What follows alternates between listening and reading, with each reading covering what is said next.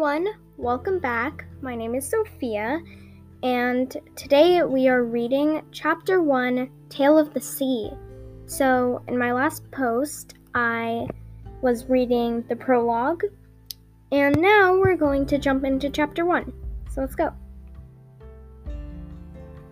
And now this story shall tell of two, entirely different through and through.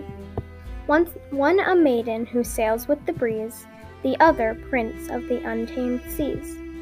And this is how the story starts, when from the land the maiden departs. For she loves sailing the unknown realm, gazing alone from behind the helm.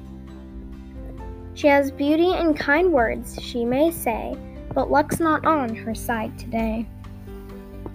For the wind picks up and the waves grow. Currents sweep faster and howling winds blow. At the helm, she searches frantically around, looking for a place of safe ground. But everywhere there's rage and there's storms, and around the boat the ocean deforms. The boat rocks and turns and sways under a sky of blacks and grays. And suddenly she is thrown overboard as the wind blows and the rain pours. And on the side, watching with glee, is the demon witch of the dark sea.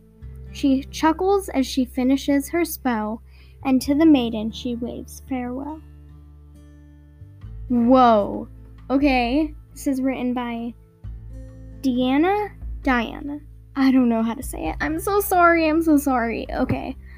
At Orcas Together. Orcas Together? I don't know, it's some kind of flower. I'm such an idiot. Okay. And this person is also a gifted writer.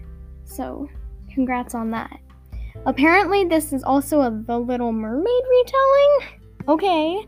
I guess we'll see more of that in Chapter 2, which I will be reading tomorrow.